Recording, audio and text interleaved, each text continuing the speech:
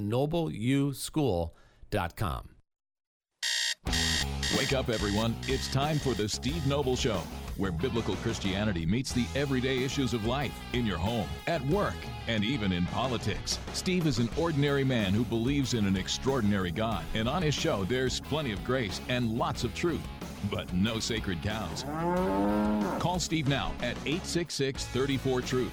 That's 866-34-TRUTH. Or check him out online at thestevenobleshow.com. And now, here's your host, Steve Noble.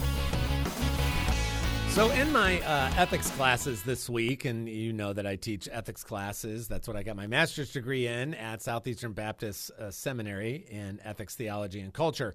This week, we were doing a day in a really interesting topic that most evangelicals don't really think about or dive into much, which is environmentalism. So that's a really interesting course to me, a really interesting topic. The other topic that is always fascinating to dive into with high school age Christian kids growing up in mostly conservative homes and homeschooling environment is work and vocation. And so once you start talking about what do you want to do for a living, what kind of gifting do you like, predisposition, what kind of subjects are you good at? If you could pick one job to do or a couple jobs to do in the world, what would it be? And it really starts to open them up to understanding the theology of work and how you can glorify God in anything that you do from a work perspective. But they're kind of blindsided by it. They're kind of used to separating the secular and the sacred, and so they don't generally go down that road. But one of the things that comes up in just about every class, which we dealt with our own son, our oldest son, Hayden, as many of you know, is in San Francisco. He got married to Macy, wonderful girl, back in March.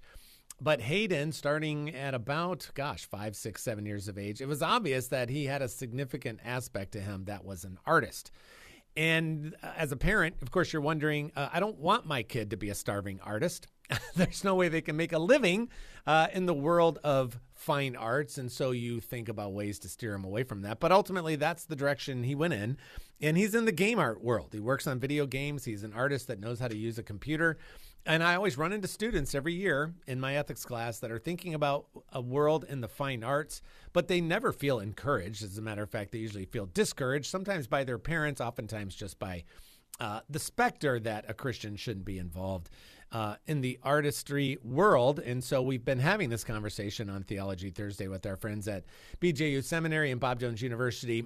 Dr. Overly was on just recently. Christopher, we've talked to a couple of times in the film division there at BJU. And today, Dr. Michael Moore joins us, also from the Division of Music, and has a steeped background in this, not just as a musician, but a BJU grad, starting in what, Michael? When was that, fourth grade or something, middle school for you? It goes all the way back there, right? Way back to the 80s, yeah. Back in the day, as we like to say, as we get older. It's great to have you. Right. Thanks for coming on today. I would like to just dive in a little bit, Michael, to your own story in terms of ending up in the world of music. In this case, you're professor and chair of the Division of Music at Bob Jones University and conducts the University Symphony Orchestra. How did that kind of show up in your life? And then how did you make the decision that you were actually going to pursue this? You've taught in the public school realm. We were talking about that before the show because I had lots of band directors. I was in the band playing trumpet for years. But how did you end up there?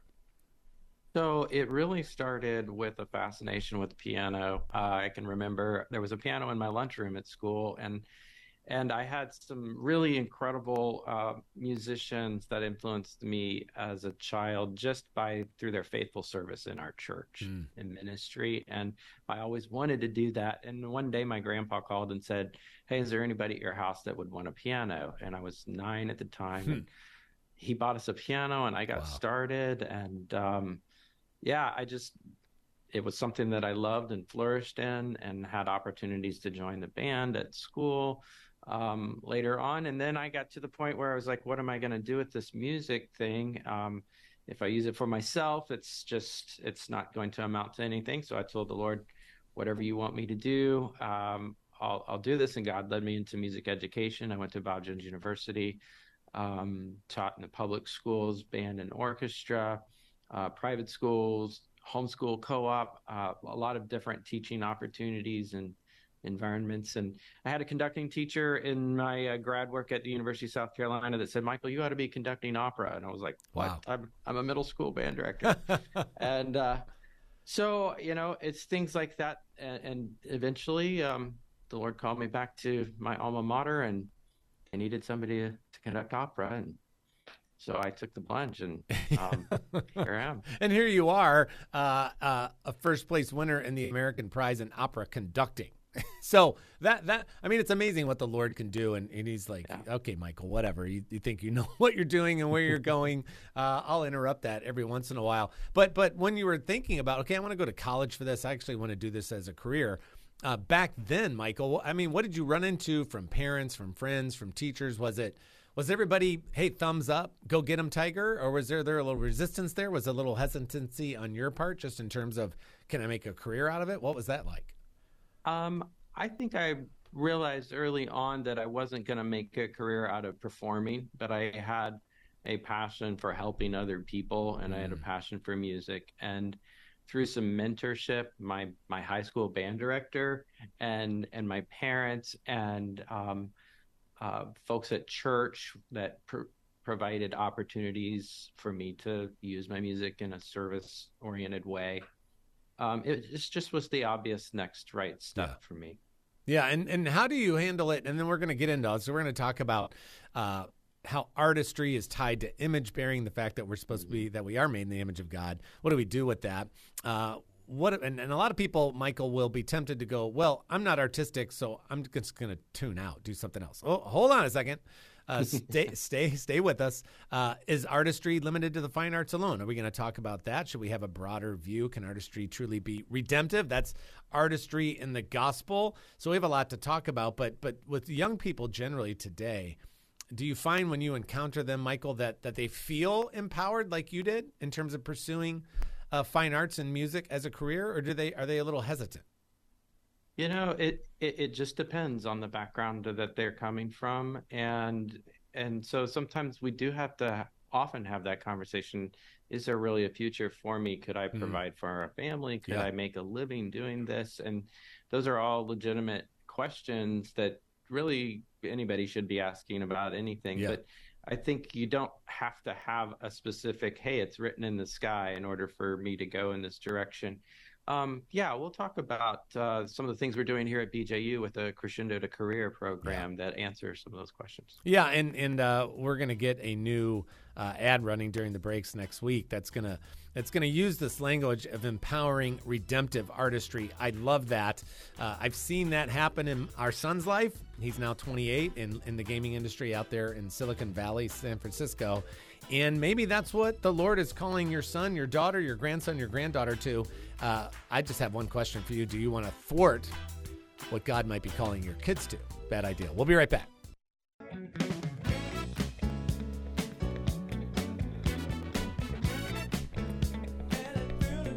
Welcome back. It's Steve Noble, the Steve Noble Show, Theology Thursday with our friends at BJU Seminary, as well as Bob Jones University itself. Today, carrying on a conversation that I love this conversation about Christians and arts, the fine arts, artistry as a career opportunity, whether we're talking about film, we're talking about theater, we're talking about opera, we're talking about conducting an orchestra, whatever the case may be. And oftentimes we sit there going, fine arts and Christians, I don't know about that. Well, hopefully you caught the last two times we talked about it, because there's definitely an incredible opportunity there for us and bearing witness and part of being image bearers of the Lord himself. And so we're going to unpack that today with Dr. Michael Moore, who's with us from the Division of Music down at BJU. And I wanted to mention this real quick. A lot of you are familiar with Alex McFarland. He's a great apologist, great biblical worldview, content creator, radio guy, books, speaking tour. He's been around for several decades now. I've known Alex for a while. He texted me this morning for all my friends here in the Raleigh area. Alex is actually going to be in town. He's going to be at Crabtree Valley Mall tonight. He's got a brand new book. Well, it's kind of a follow-up to a book they did before, which is super helpful, 100 Bible questions and answers for families. And that's if you bother to ask. Don't assume your kids are right down the road with you on everything. Oftentimes they're afraid to express doubts or have questions. Sometimes that doesn't go so well. So this is a really handy book, 100 Bible questions and answers for families. So Alex is going to be there tonight, Crabtree Valley Mall, from 7 to 8:30. There's a great Christian bookstore there, really cool place. It's called Mon Christian Books. in Crabtree Valley. So Alex will be there from 7 to 8:30 tonight. If you're in the Raleigh area, you know exactly what I'm talking about. Crabtree Valley Mall, go see Alex. He'll be there in person. 100 Bible questions and answers for family. And it'd be cool to meet him anyway. He's a great guy. But that's a great book, and so a neat opportunity to go see him tonight. 7 to 8:30, Crabtree Valley Mall at Mon Christian Books. Trust me, it's the only Christian bookstore in the mall. So you're not going to have a hard time finding it. Talking to Michael Moore from the Division of Music. And I'll start off with that one question, Michael, and our talking points today. Looking at artistry and then tying that to being an image bearer, the Imago Dei, the image of God. How do we kind of put those things together? Because I think it's an important way to start to build the foundation that when we talk about the arts, that we're not in mankind's territory. I think we're more in God's territory. Yeah, for sure. So, we like to talk about the concept of redemptive artistry here at Music at BJU, but I think it's good to just start with the concept of artistry. And very broadly conceived, this is probably more of a description than a definition, but the way I like to think about artistry is just what results when we exercise our creative abilities to make stuff that has function and that pleases the senses. And so we make stuff because we're creators, we're sub-creators, as C.S. Lewis. So we make stuff because we have a maker, and we derive pleasure and benefit from those things when it's done well. And I think that's one way to think about artistry. So it is definitely tied to who we are as image bearers. Now, I know that not everybody makes the same kind of stuff or the same stuff at the same level, right? So there's some people that are like, well, like you said, I'm not very artistically inclined. What does this really have to do with me? But I think the interesting thing is, we all understand artistry from a conceptual standpoint, and it's not just the fine arts. We can think of a beautifully executed play on the field, or an elegant solution to a difficult problem.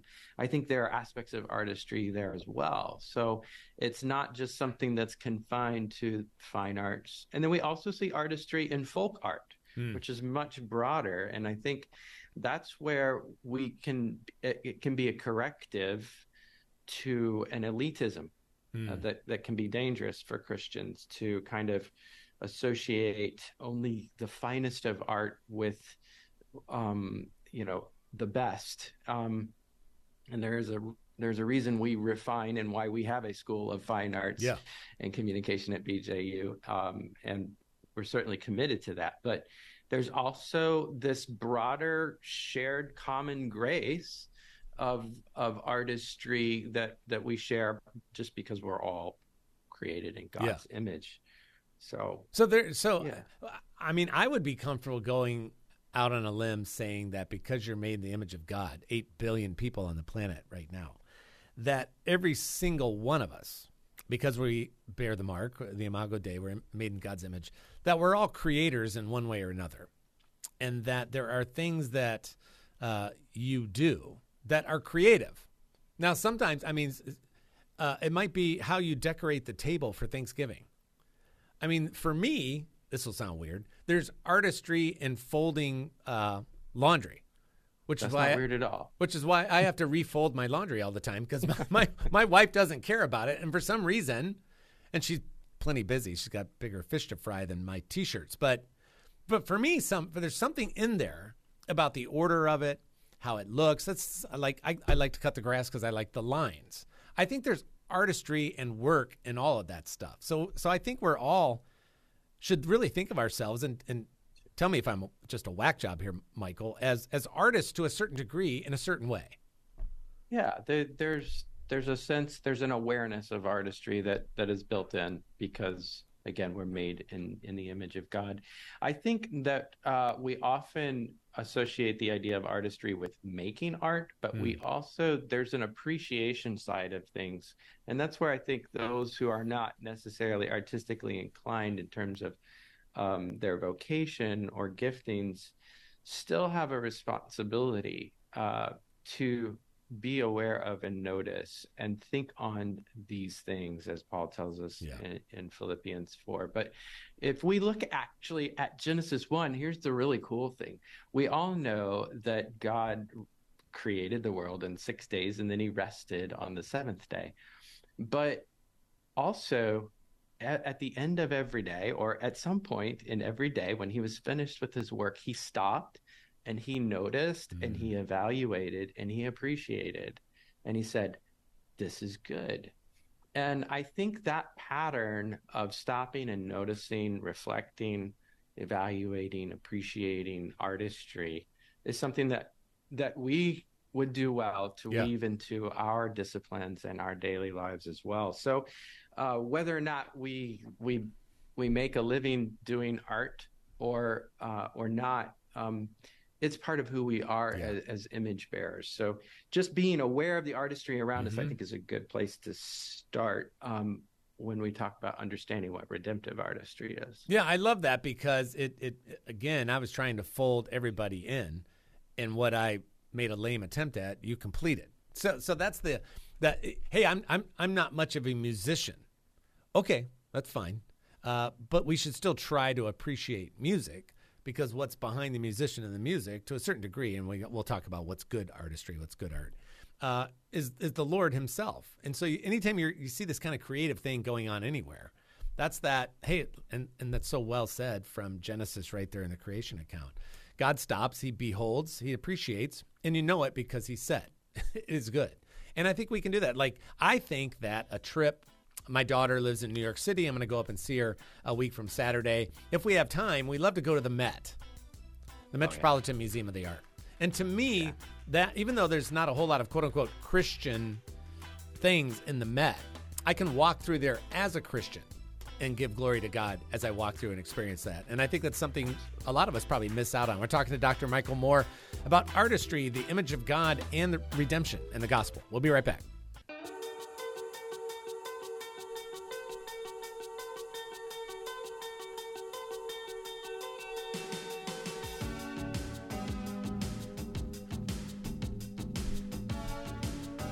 Welcome back. It's Steve Noble, the Steve Noble Show. This is kind of funny. I'll get right back. Michael, I'll get right back to you in a second. I just got a text. This is funny. From Alex McFarland. So, I said that Alex is a great apologist, great communicator, worldview. He's been doing this for decades, and God's used him in so many different ways. I said he's going to be there tonight. The fact is, he's there right now. Like, he just sent me 3 pictures of him sitting at his table at the Mon Christian bookstore at the Crabtree Valley Mall. And he's doing his radio show from there. Like, when I do my radio show on the road, I've done it down at BJU and at the seminary, and there's Alex literally sitting there in the mall right now. He's at the bookstore. So if you want to go meet Alex McFarland, check out his new book, 100 Bible Questions and Answers for Families. There he is holding a Bible with a big smile, sitting at the bookstore having a cup of coffee while he does his radio show, which is kind of exactly what it looks like here in the studio right now. I've got my cup of coffee and talking to Dr. Michael Moore from Bob Jones University. So if you want to go say hi to Alex, he's there now, but he'll be there officially for his book signing tonight from 7 to 8:30, Crabtree Valley Mall here in Raleigh. And Mon Christian Bookstore, which is a really cool place. They do Bible studies there too, which is really cool, in the middle of a mall. I love that. Take the gospel into the dark places and go shine the light of Christ. That's so cool. So that was just funny. Just texted me. So again, Michael, thank you so much for your time today and for helping us get down this road and talking about artistry. I mentioned earlier, as part of the program there and the philosophy baked into the DNA at Bob Jones University, especially in the fine arts arena, is this phrase, empowering redemptive artistry. There's artistry and then there's redemptive artistry. Not all artistry is redemptive. So how do we, I guess we can, let's kind of unpack that. What is redemptive artistry in the first place? And then how do we use that to kind of engage all the different types of artistry around us in the world, literally 24/7? Sure. Yeah. So artistry, is, because it's tied to our image bearing, there's this concept of stewardship that comes into play. And, we don't, like anything else, artistry can be employed in the service of virtually any cause. Yeah. And we don't have to look hard and long to find it in the world around us. being used for all sorts of purposes that draw us to the lust of the flesh and the lust of the eyes and the pride of life, in a word, worldliness. Oh, yeah. So we're inundated with this. So we have to be able to, at some level, distinguish between helpful artistry and unhelpful artistry. But I think defining redemptive artistry just in a negative sense is not enough. I mean, we can say, well, that's not redemptive because, it's clearly drawing me to the lust of the flesh, or right. That's prideful. But if we just take a reactive stance, then that posture doesn't really empower us to live into who we are as image bearers, right? So instead, I think it's more helpful to see redemptive artistry through the lens of Romans chapter 12, verses 1 and 2, where there's an active submission. There is a presentation of who we are, all that we are and all that we have, all that we've been entrusted with, and say, Lord, it's yours. I'm yielding myself to you. So our artistry, our creative abilities, it's a yielding. Redemptive artistry is a yielding of all that we are for it as an act of service and worship. And then it's a wielding. I like those two words, yielding and wielding, because we wield these not for our own glory, but for the glory of God and the good of others. So there's definitely a negative way to define redemptive artistry. Redemptive artistry is not these things that draw us towards our worldly lusts and pride, but in a more positive posture, it is something that is leaning into our stewardship and our active worship, saying an active submission. And as we participate in that act of submission, we're participating in God's redemptive plan to make us more like his son. Romans 12, verse 2, we're not conformed to the world, but we're transformed by the renewing of our mind. 2 Corinthians 3:18, we were transformed into the likeness of his image, of Christ's image. So that's God's redemptive work in our life. So it's an active submission. With our artistry, it gives it purpose. Is redemptive artistry something that, as a mature Christian, you know it when you see it, hear it, experience it, or is it sometimes a little harder to discern? Well, I think that, and give me some examples. I'd love to, like from Michael Moore's experience, some examples of redemptive artistry. So because there's a idea of purpose and motive involved here, it's always going to be, it's never going to be clear that, I knew exactly what this person's motive was when they created this piece of music or this art.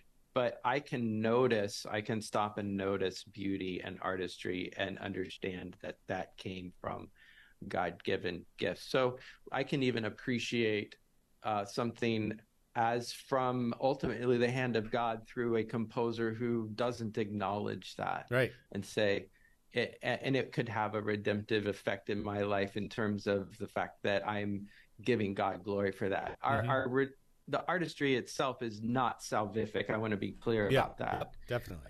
It's not salvific. It's not redemptive in that sense, but it is an evidence of our salvation, and it opens our eyes to be able to see the beauty of the Lord. So it's redemptive in the sense that redemptive artistry flows out of and is animated by our submission to God's redemptive design for our lives. So should we head for the hills anytime we encounter any type of artistry, whether it's music, arts, fine arts, plays, you go to the art museum, you watch a movie, if it's not obviously redemptive, should we run for the hills, or should we think a little deeper? I was alluding to that when we were talking on the break, and I was talking about a lot of my bump music is not Christian artists, but I know everybody's playing with God's stuff. This is how I generally talk in my classes. I'm like, listen, God created all the Lego in the box, and everything we have, from this iPhone to this MacBook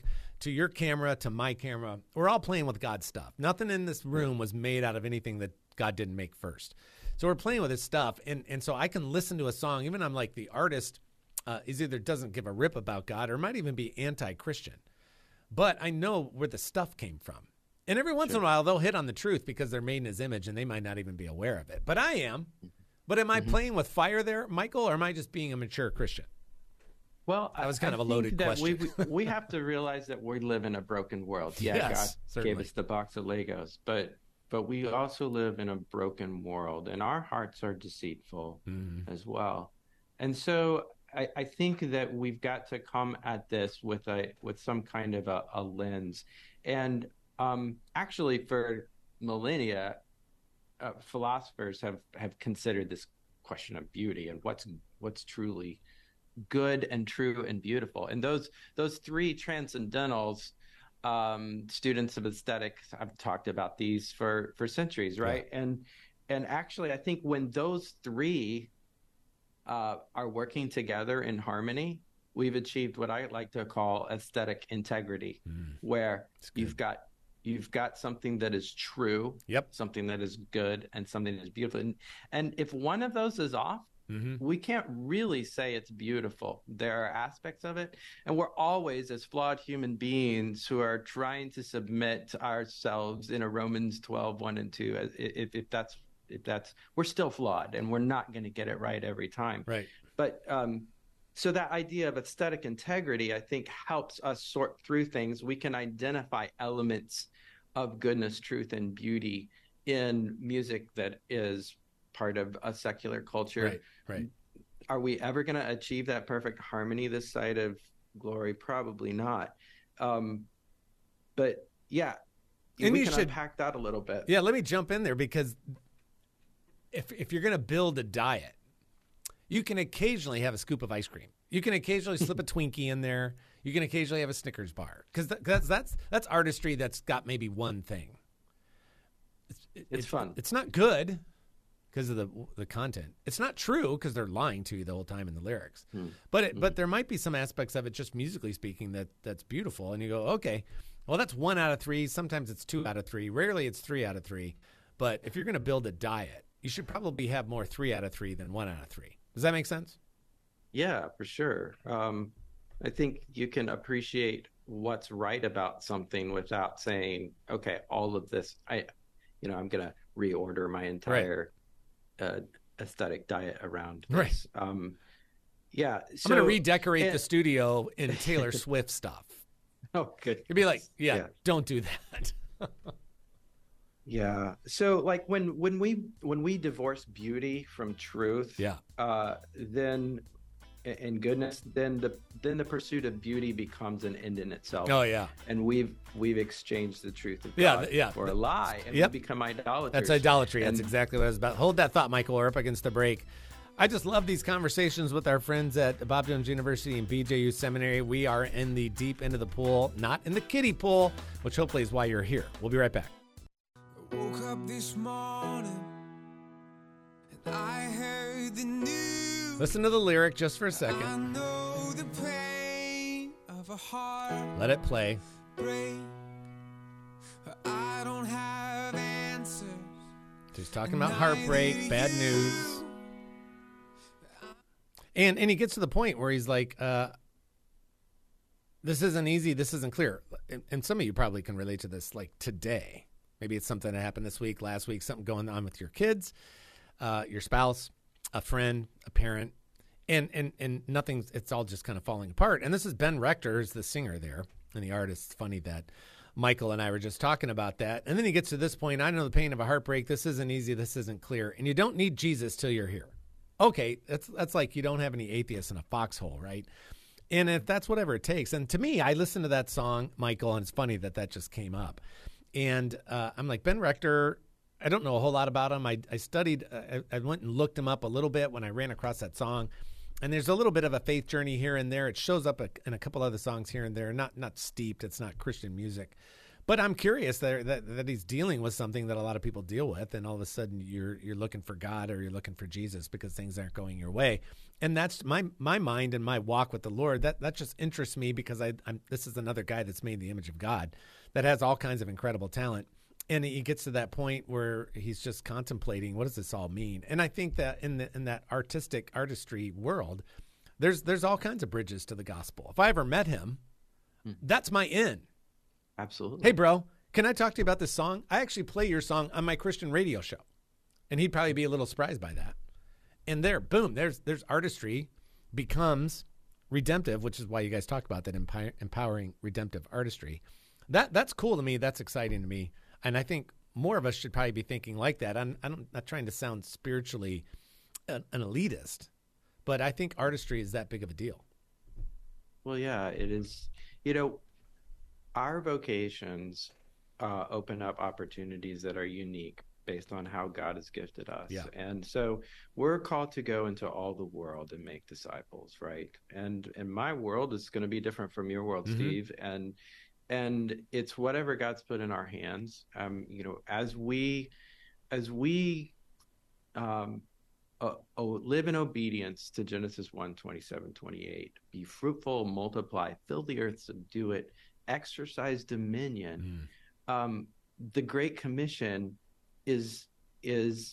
flows right out of that, right? And we fulfill the Great Commission within that context of our vocation. So artistry is a huge bridge into a dark world. Yeah. So this idea of redemptive artistry and how to qualify that, and the extent to which our artistry reflects certain things, this idea of aesthetic integrity we were discussing, and whenever you divorce one element from another, you fall short of that integrated idea of beauty. So we talked about divorcing goodness and truth from beauty and just pursuing beauty as an aesthetic experience in and of itself. We've become idolaters. Right. The Ben Rector song. I think there's an earthiness and there's a straightforwardness to his approach there that is captivating. And it's there. I like to talk about folk music and the myth of authenticity. Yes. Because it seems so real, and it's authenticity is like the summum bonum of our age now, right? You got to be authentic and just tell it like it is, right? Yep. And often that passes for truth. But if that quote unquote authenticity is, and those stories are told without reference to the hope of the gospel and its redemptive power in being able to meet us where we are, and this is not a critique of the song that you played in particular, but if that's not part of the story, then that authenticity will lead us to despair, that so-called authenticity. And then in terms of just goodness, like if we have goodness, if it just feels good, but it's shoddy work, or we're not really concerned with truth, this song just makes me feel good.